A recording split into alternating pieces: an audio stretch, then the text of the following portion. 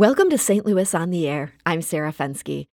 11 years ago, a man named Kevin Bailey bought the Washington Park Cemetery. It sits in the North St. Louis County suburb of Berkeley. It's a black cemetery with a long history and some prominent residents. Bailey was its first black owner. But maintenance problems overwhelmed the site, and Bailey has now given up.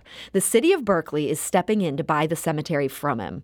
St. Louis County Director of Revenue Quentin Wilson explained what Berkeley hopes to achieve with purchasing the long-neglected cemetery.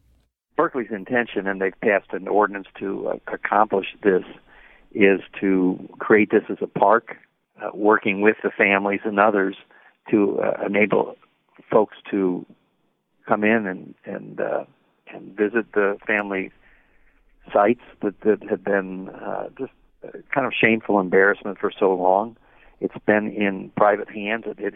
So the city of Berkeley is offering to come in and invest in the process of restoring it. But I think you have the family members and volunteers from around the county that have been working to maintain the site through landscaping or maintenance, the minimum amount of maintenance as much as they can do. But it really does take more of a community effort, and I think that's what we're hoping Berkeley and others interested in this amazing site can accomplish. And that was St. Louis County Director of Revenue Quentin Wilson. The cost of Berkeley purchasing the Washington Park Cemetery, it's going to be just about $30 or so. That's the cost of some administrative fees for the sale. So joining us today to talk about what's going on with this cemetery and ultimately the state of black cemeteries across the region is Chris Nafziger.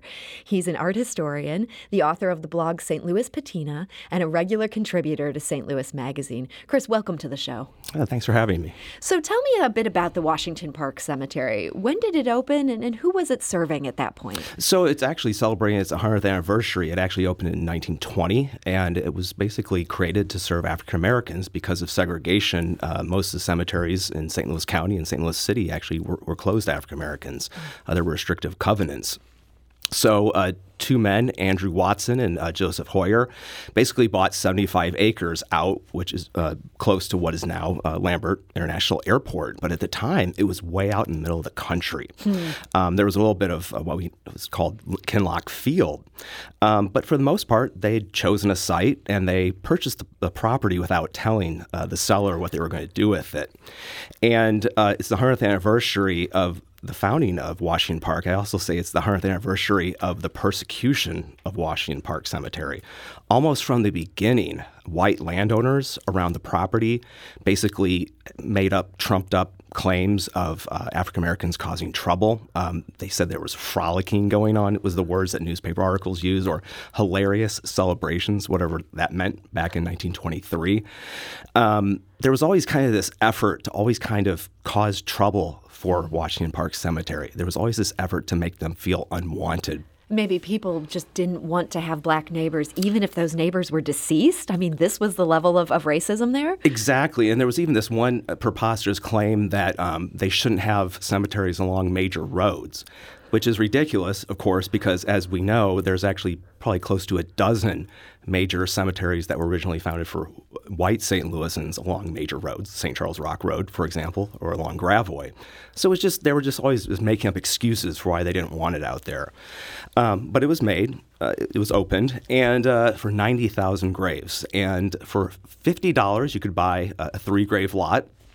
And basically, it became the premier place for African Americans to be buried. And despite all the racism and all the prejudice, it thrived, and it was a privately owned cemetery, and that would prove in the future to be some of the problems. The first major challenge then was in 1955, and that is when Interstate 70 cut right through the middle of the cemetery. And I was looking at old aerial maps, and I was looking at topographical maps. For the life of me, I cannot figure out why the highway engineers chose to go right through the middle of the cemetery. It seems like it would have been easier to go through to the south along the Natural Bridge Corridor. It makes me really suspicious. I don't understand why if you look at maps, why Interstate 70 kind of just all of a sudden goes to the north and goes right through the middle of the cemetery. You think they maybe wanted to disrupt this cemetery that the neighbors had opposed? I feel like they probably chose to go through the African American cemetery as opposed to go south through what was probably white-owned property. And that meant a great displacement. I mean, they didn't just plow over these graves. These graves had to be moved. That was the first displacement. And most importantly, it left over a dozen acres north of the primary cemetery along Natural Bridge. It made those acres less desirable. It was basically closer to the airport now. They had a tunnel underneath the culvert, or underneath the interstate, but it just wasn't very valuable real estate anymore. And then in 1972, there was another buyout. And that was when 9 acres were purchased by the city of St. Louis because it owns the airport. And that was with Mayor Cervantes. And there was even kind of a nice little bit of controversy. They purchased it for $350,000 over the asking price. And they only had one appraisal, which again sounds familiar. And what ends up happening is that the FAA actually doesn't reimburse the city of St. Louis because there were shady dealings, basically. So that brings us up then to 1990. And that is the first time I find a newspaper article for families coming out and doing their own cleanup for the cemetery. Now it's 30 years later, and volunteers are still coming out to help clean up the cemetery. And the owner is a woman named Virginia Younger. And to make a long story short, I looked at old court records, and she was in severe financial trouble. She was being sued one year after another. From the early 80s up until her suicide in 1991, she was being sued by creditors basically every year. And in her suicide note, she basically said that she was basically felt like she was being persecuted.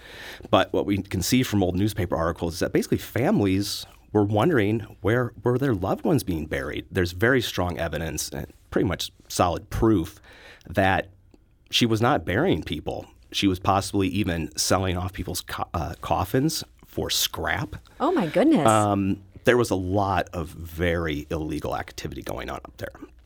And so, of course, when she commits suicide, the property goes, basically intestate. And when it comes out of it, a couple of men, 2 lawyers, Ron Cooper and Charles Clardy, they buy it for $3,500.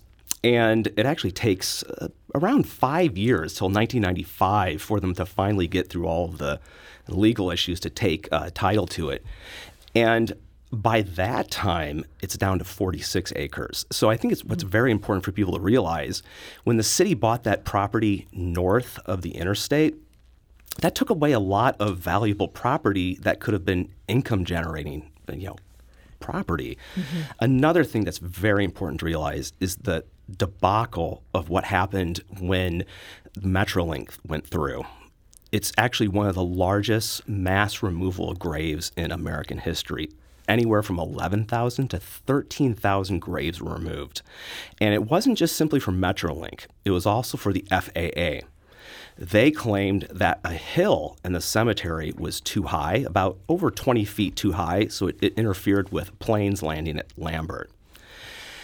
There were all sorts of accusations that one of the archaeologists who helped with the removal of the bodies kept some of the bones at his office, and it actually came to him actually hiring a lawyer, and he actually was basically he was disgraced in the whole episode. Basically, those 2 lawyers, they tried their best. The last thing I could really find out about one of those lawyers, Ron Cooper, is he was in 2007, he was having very severe health problems. And that sort of kind of brings us up to the present day with Kevin Bailey. From what I understand, he bought the cemetery for $2. There's all sorts of volunteers who've really been helping out with maintaining the property. I actually just visited the cemetery this morning to kind of see the most up-to-date conditions. I met 2 City of Berkeley employees who told me they've been mowing the grass. I actually feel like it's looking pretty good overall. Was pretty impressed. And so even though this sale isn't final, Berkeley is on site doing some maintenance. Yeah, and I was pretty impressed. One thing that there's a lot more work to do. Particularly the roads are in bad condition. They're going to have to bring those up to safe conditions. Also, Virginia Younger allowed a volunteer forest to grow out there, and that's going to take a lot of work to cut that forest down. It's what was originally people's graves. It was not a forest that was there originally. It's been allowed to grow up, and they're going to need to cut that down as well. Okay. So we're talking to Chris Nafziger. He's an art historian, the author of the blog St. Louis Patina, and we're talking about the Washington Park Cemetery in Berkeley, which the city of Berkeley is in the process of closing on, which could lead to some really good changes for a property that, as Chris was just explaining, has a very tough history. And we're also joined by two other guests today who know all about the difficulties of maintaining a cemetery. They're both volunteers who've done some work with other Black cemeteries in town. And one of them is Kathy Hart. She's a board member of the Friends of Father Dixon Cemetery. Kathy, welcome to the show. Thank you. Thank you for having us. And we're joined by Etta Daniels. She's a historian and archivist for the Greenwood Cemetery. Etta, welcome. Thank you. Kathy, I want to start with you. I know you have a number of family members who are at the Friends of Father Dixon Cemetery. When did you first visit that site? I went back to the cemetery for the first time in decades, in the mid to late 80s. My great-great-grandmother is buried there. My paternal great-grandparents are also buried there. And I just wanted to visit the gravesite. So that was in the mid to late 80s. And how did it look at that point? Pathetic. It was really neglected, overrun, used for trash, and some of the grave sites were desecrated. So it was heartbreaking. It was really heartbreaking. And, of course, my reaction was somebody ought to do something about this. And usually when you say that, you have to be careful what you pray for, because that somebody ends up being you. And that was the case. There was a meeting of the Friends of Father Dixon's, people who were getting together to address the needs of the cemetery, because it had been rumored that there were plans to displace those people interred there for commercial development. Somebody wanted that site. Right. And where is this site? It's in Crestwood. It's along Sappington Road. So that's sort of a fast-growing area right there. Exactly. And it, of course, like Washington Park, it was in the country at one point, but things had grown up around there, so it was very, very desirable property. And there was a reaction. Of course, people did not want that to happen, so that's how the Friends of Father Dixon's came into existence. Okay, and so you ended up being one of the leaders in that initiative. Yeah, when I found out about the meeting, I told my mom, and true to form, she got everybody in the family involved, and so when that meeting happened, we were all there, and 32 years later, I'm still working with the organization. Wow. So you really took this on. Etta, I'm curious about you and your experience at Greenwood Cemetery. How did you first end up getting involved with that effort? About the same as Kathy. After college, I moved away from St. Louis and lived in the Boston area for over 25 years. Upon coming home, I decided I'd visit my great-grandmother's grave, and couldn't even find it. It was so overgrown at Greenwood. So I decided the only thing to do was to get involved. I got my family involved, other people involved. We eventually created a board and went to work.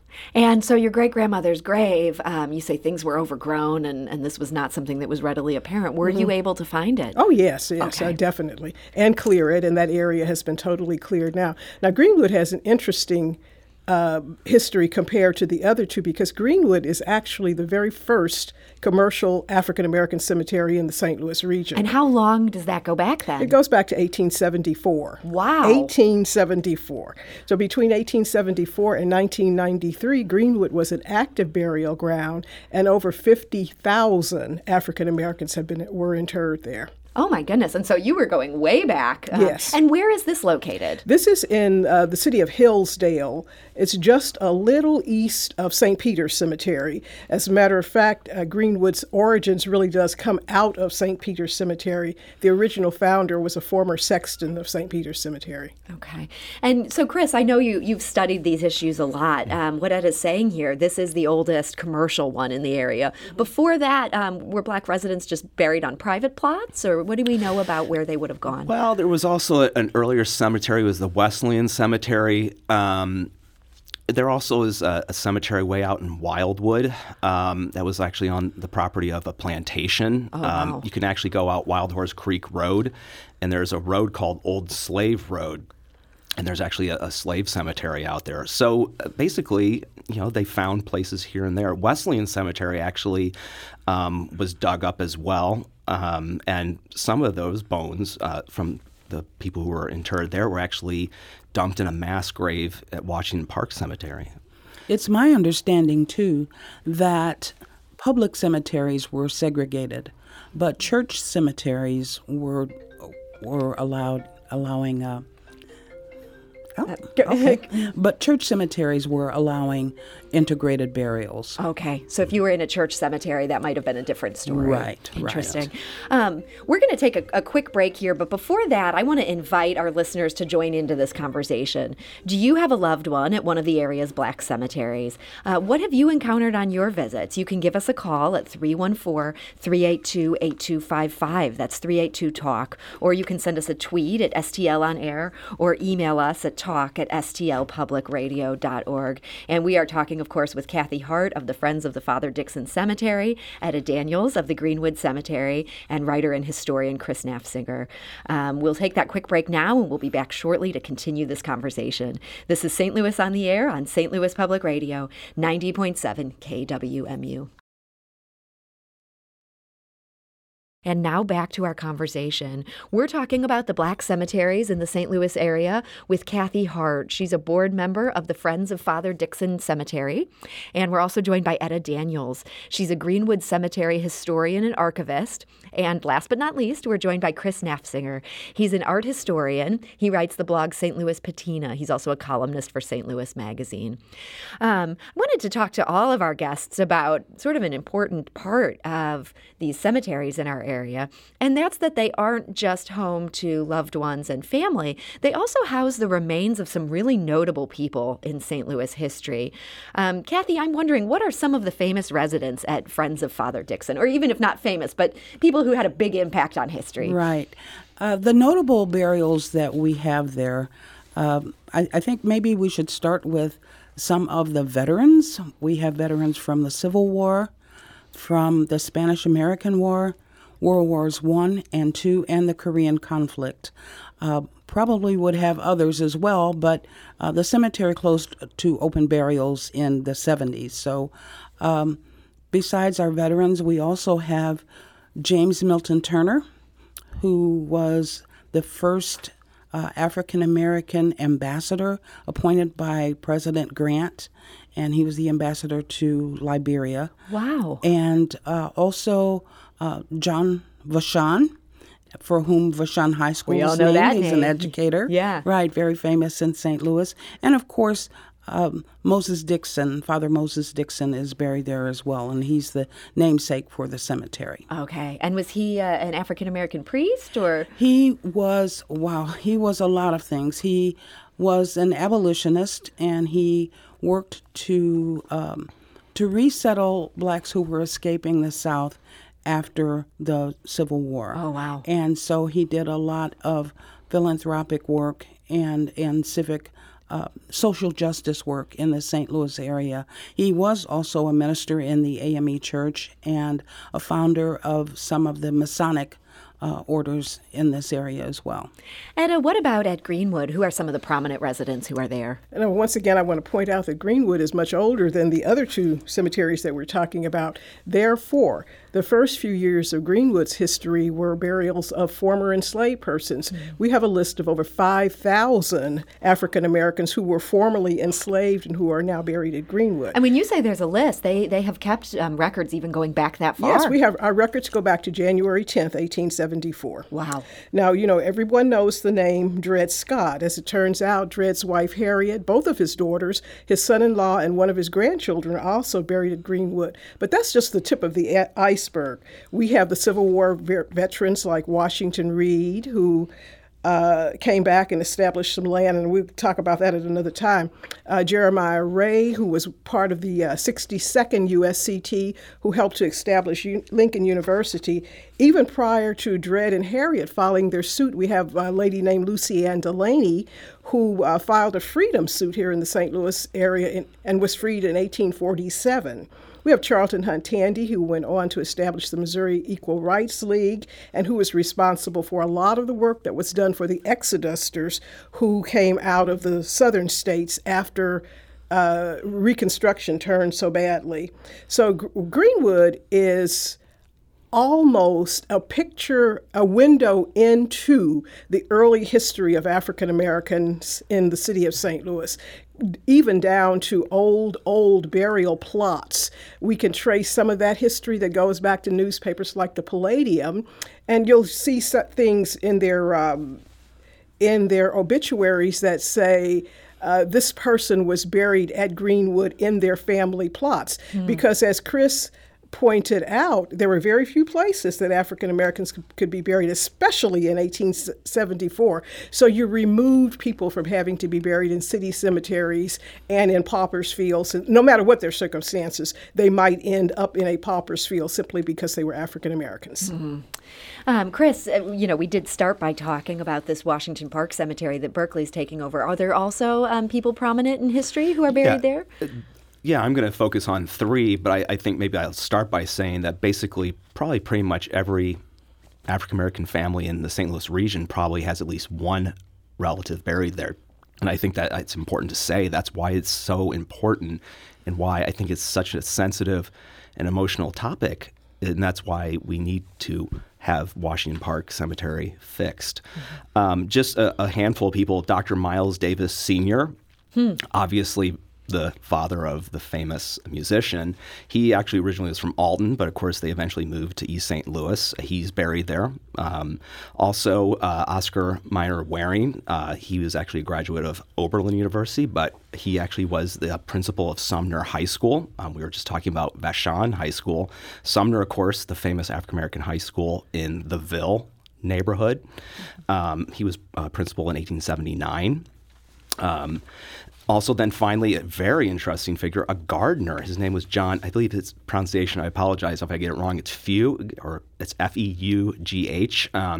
He actually lived until 1939. He was an employee of Shaw's Gardens fame.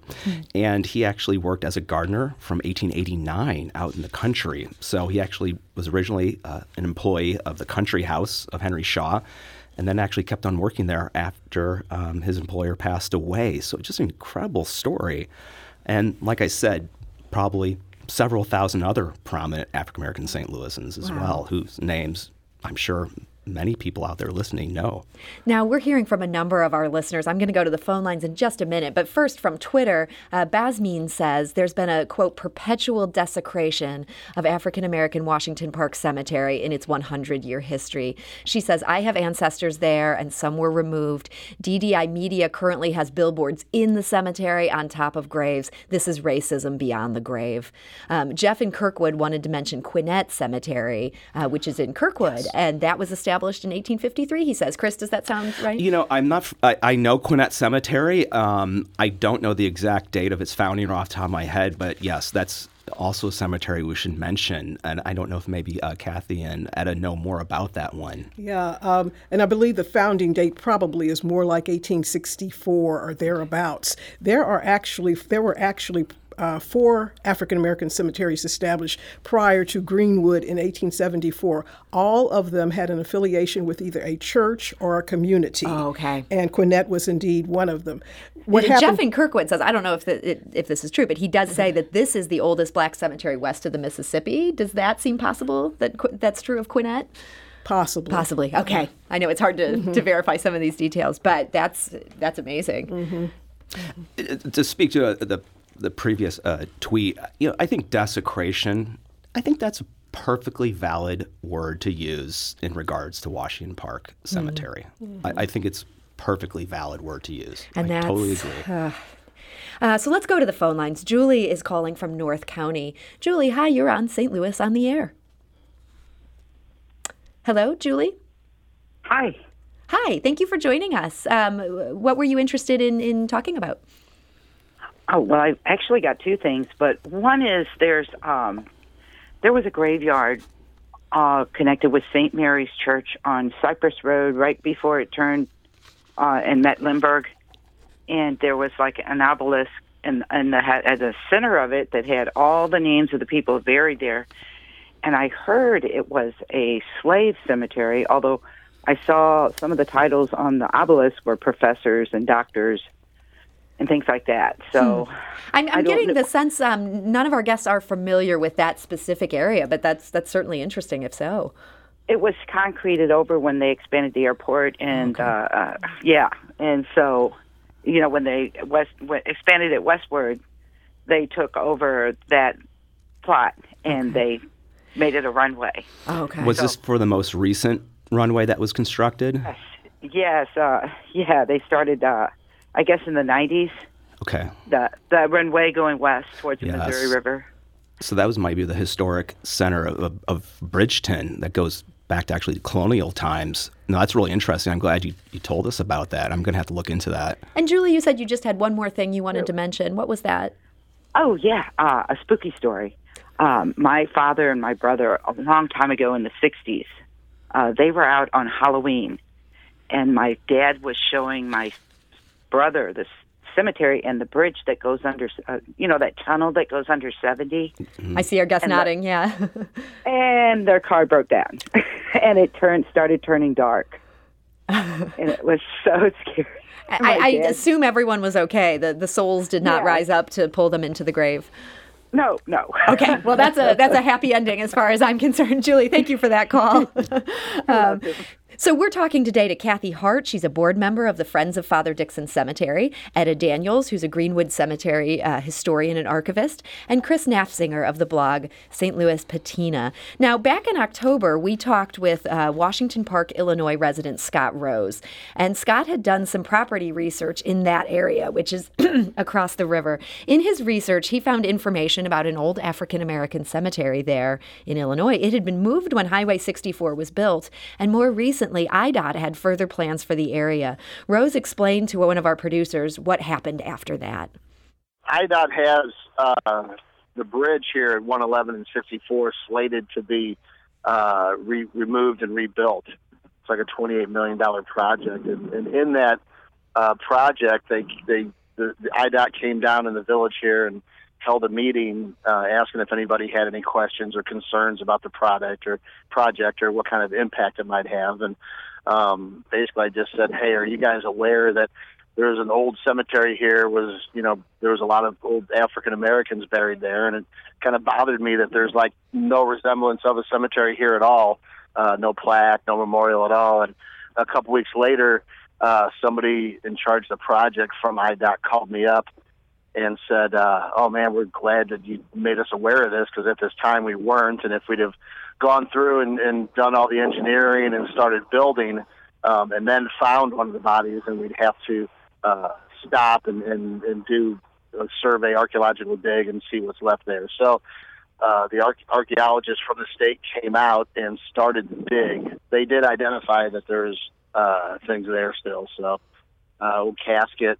They find like an outline of a casket, mark it, and then cover it back up.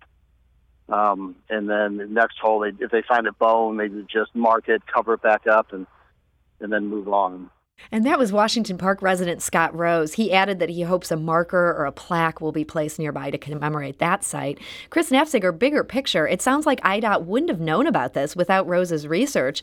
Is it possible there are even more burial grounds and cemeteries for Black residents around the metro area than we might realize? Oh, yeah, definitely. Beyond belief. I think, I actually even know of one just to the east of Brooklyn, Illinois. I think, Brooklyn is a very interesting story as well, a town founded by African Americans. They're all over the place. And I think that's really sort of the duty of historians to alert, highway departments, builders, because they weren't well documented. I think, the powers that be at the time were not interested in African American cemeteries.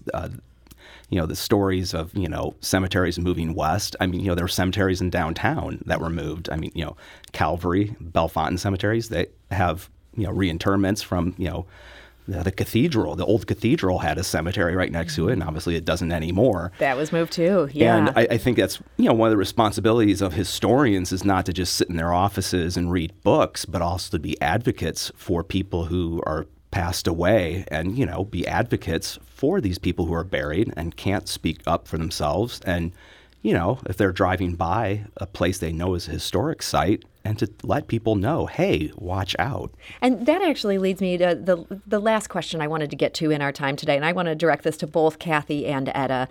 Some people listening to this might wonder, why bother? There are so many challenges in taking care of the living, and you guys have both put so many years into helping take care of the dead. Why is that something that's important to you? For Greenwood in particular, it's important because African American history is so sketchy in the city of St. Louis. Greenwood offers a real opportunity to go back and say, this is really what happened. Greenwood's history has been deemed so important that in 2004, we were actually added to the National Register of Historic Places. Wow. So I would like to talk about one cemetery, though, that has disappeared, and it's on the site of Roosevelt High School. Oh, really? There was a cemetery there? There was a cemetery there.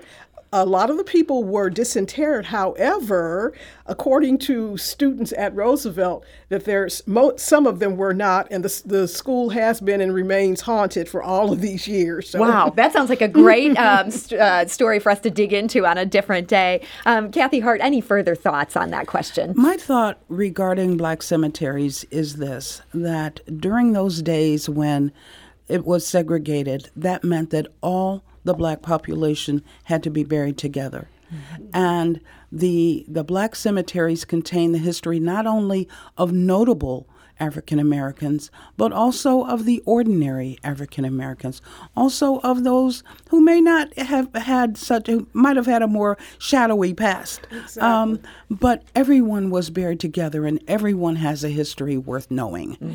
And so to that extent, we need to keep this message out there in front of people, recognizing that all of the present day problems are important, but so is knowing our history. Not only that, it connects us to everyone's history. At Greenwood, one of the things that we are frequently able to do is connect slave owners to their formerly enslaved people. Which, provides that link. Some of the headstones are simply incredible, and you wonder, well, where did that name come from? And when you start to research, lo and behold, that name may have come from a notable St. Louis person who was a slave owner in the past. So there's a wealth of history there. There is a wealth at all of the cemeteries. That's just simply a wealth of information, just waiting to be captured and waiting to be talked about. Well, Etta Daniels, Greenwood Cemetery historian and archivist, thank you so much for coming. And Kathy Hart, board member of the Friends of Father Dixon Cemetery, thank you for being here. Thank you, Sarah. And art historian Chris Nafziger, thank you so much for sharing your knowledge. Thank you. This is St. Louis on the Air on St. Louis Public Radio, 90.7 KWMU.